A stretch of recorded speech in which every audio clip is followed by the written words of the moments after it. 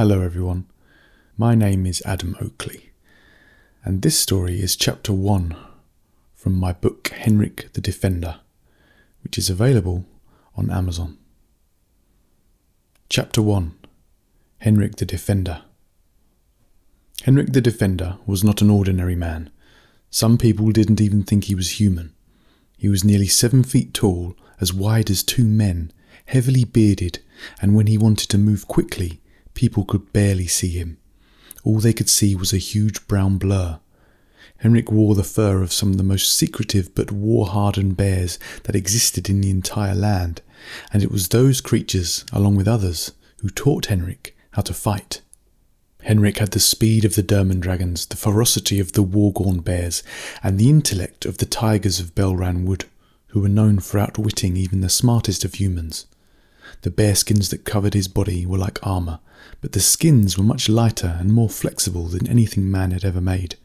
When Henrik left the realm of the Wargorn bears, as he moved into manhood, they took the skin from one of their fallen soldiers, and they gave it to Henrik as a gift of protection, and fitted the skin to his body so perfectly that now Henrik would often forget that he was wearing it at all.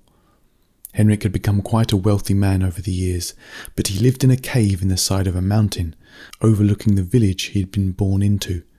His mountain was known as Mount Burgon, and the village it watched over was a simple one.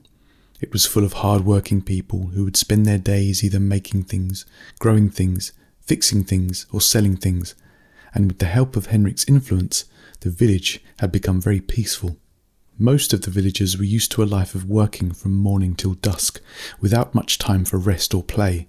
There were farmers, animal breeders, herbalists, blacksmiths, carpenters, healers and market sellers, and all of them would sleep well at night, secure in the knowledge that their village and everything in its sight was now known as Henrikland, the land that if anyone dared to even think about invading, they would soon be met and assailed by Henrik the Defender, who would not take any mercy on those looking to cause pain amongst the people he loved. Henrik did not have much use for money, other than buying food from farmers in the village. There was a spring in the side of the mountain that he would drink from, and every time he took a sip, he felt as if he had enough energy to run and fight for days. The Derman dragons had taught him powerful breathing techniques that meant he no longer felt the cold, even without his bearskins, and the way the dragons had showed him to breathe meant that he could survive for weeks on end without needing to eat a thing. But Henrik liked to contribute. He liked to support the farmers who would spend all of their days working to provide food for people of the village. He would even pay them extra gold coins when he would buy food, and he would buy things from people in the market, or from craftsmen or traders or herbalists, and then he would instantly return what he had just bought, without asking for a refund. He liked to support his village, and over the years he had become known to the people not only as Henrik the Defender, but as Henrik the Kind. Henrik saved lots of his money too. He liked using it, and he also liked to keep bags of gold coins in his cave, where he believed they had the power to attract more and more of themselves all the time if he was simply grateful for them. And it seemed to work. The jobs he was employed to do had gradually paid more and more over the years, and then one of the local farmers, who happened to breed fighting hounds, had offered Henrik a hound for free. "You should want someone to guard your gold when you're not there to guard it yourself," the farmer said to Henrik, who had walked into town to buy a sackful of food. The farmer, named Berntsen, had to crane his neck upwards to look Henrik in the eye, but could mostly see beard and chest. "Here, please, take one of my hounds," the farmer said. "They are loyal to the people of this village, unless the person is coming to steal.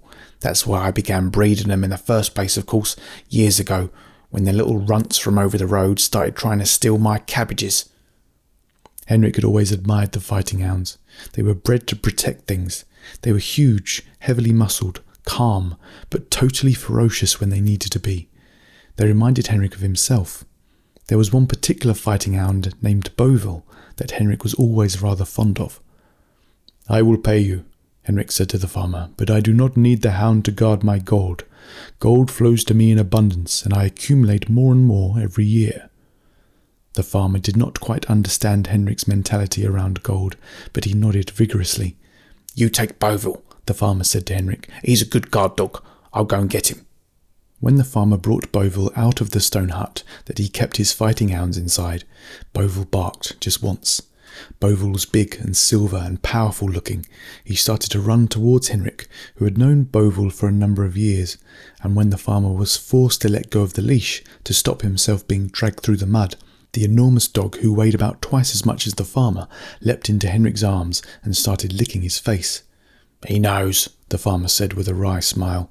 Farmer Berntson's face was wrinkled and his body was skinny, and his skin looked like it was made of leather that had been folded and stretched and made tougher over the years. "These dogs, they know things."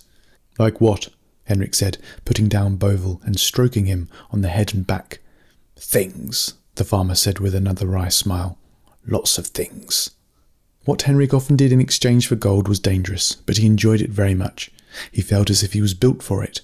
Fighting had been so ingrained into him from such a young age that to fight for justice, to protect the innocent from invaders, and to bring back a sense of peace to a city or village was something that seemed to reward his heart as well as his finances.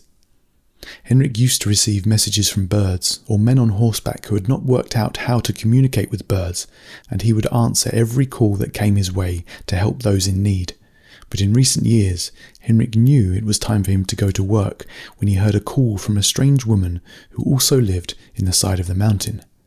She was known to many people as the ancient mystic, but Henrik knew her as Galatia, and when he would hear her calling him, he knew it was time to do another job.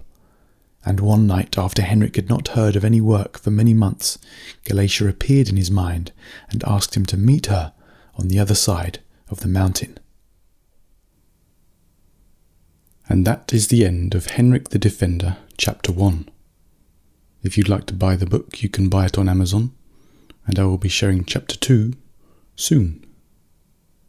Now, if you're about to go to bed, have a wonderful sleep. Good night.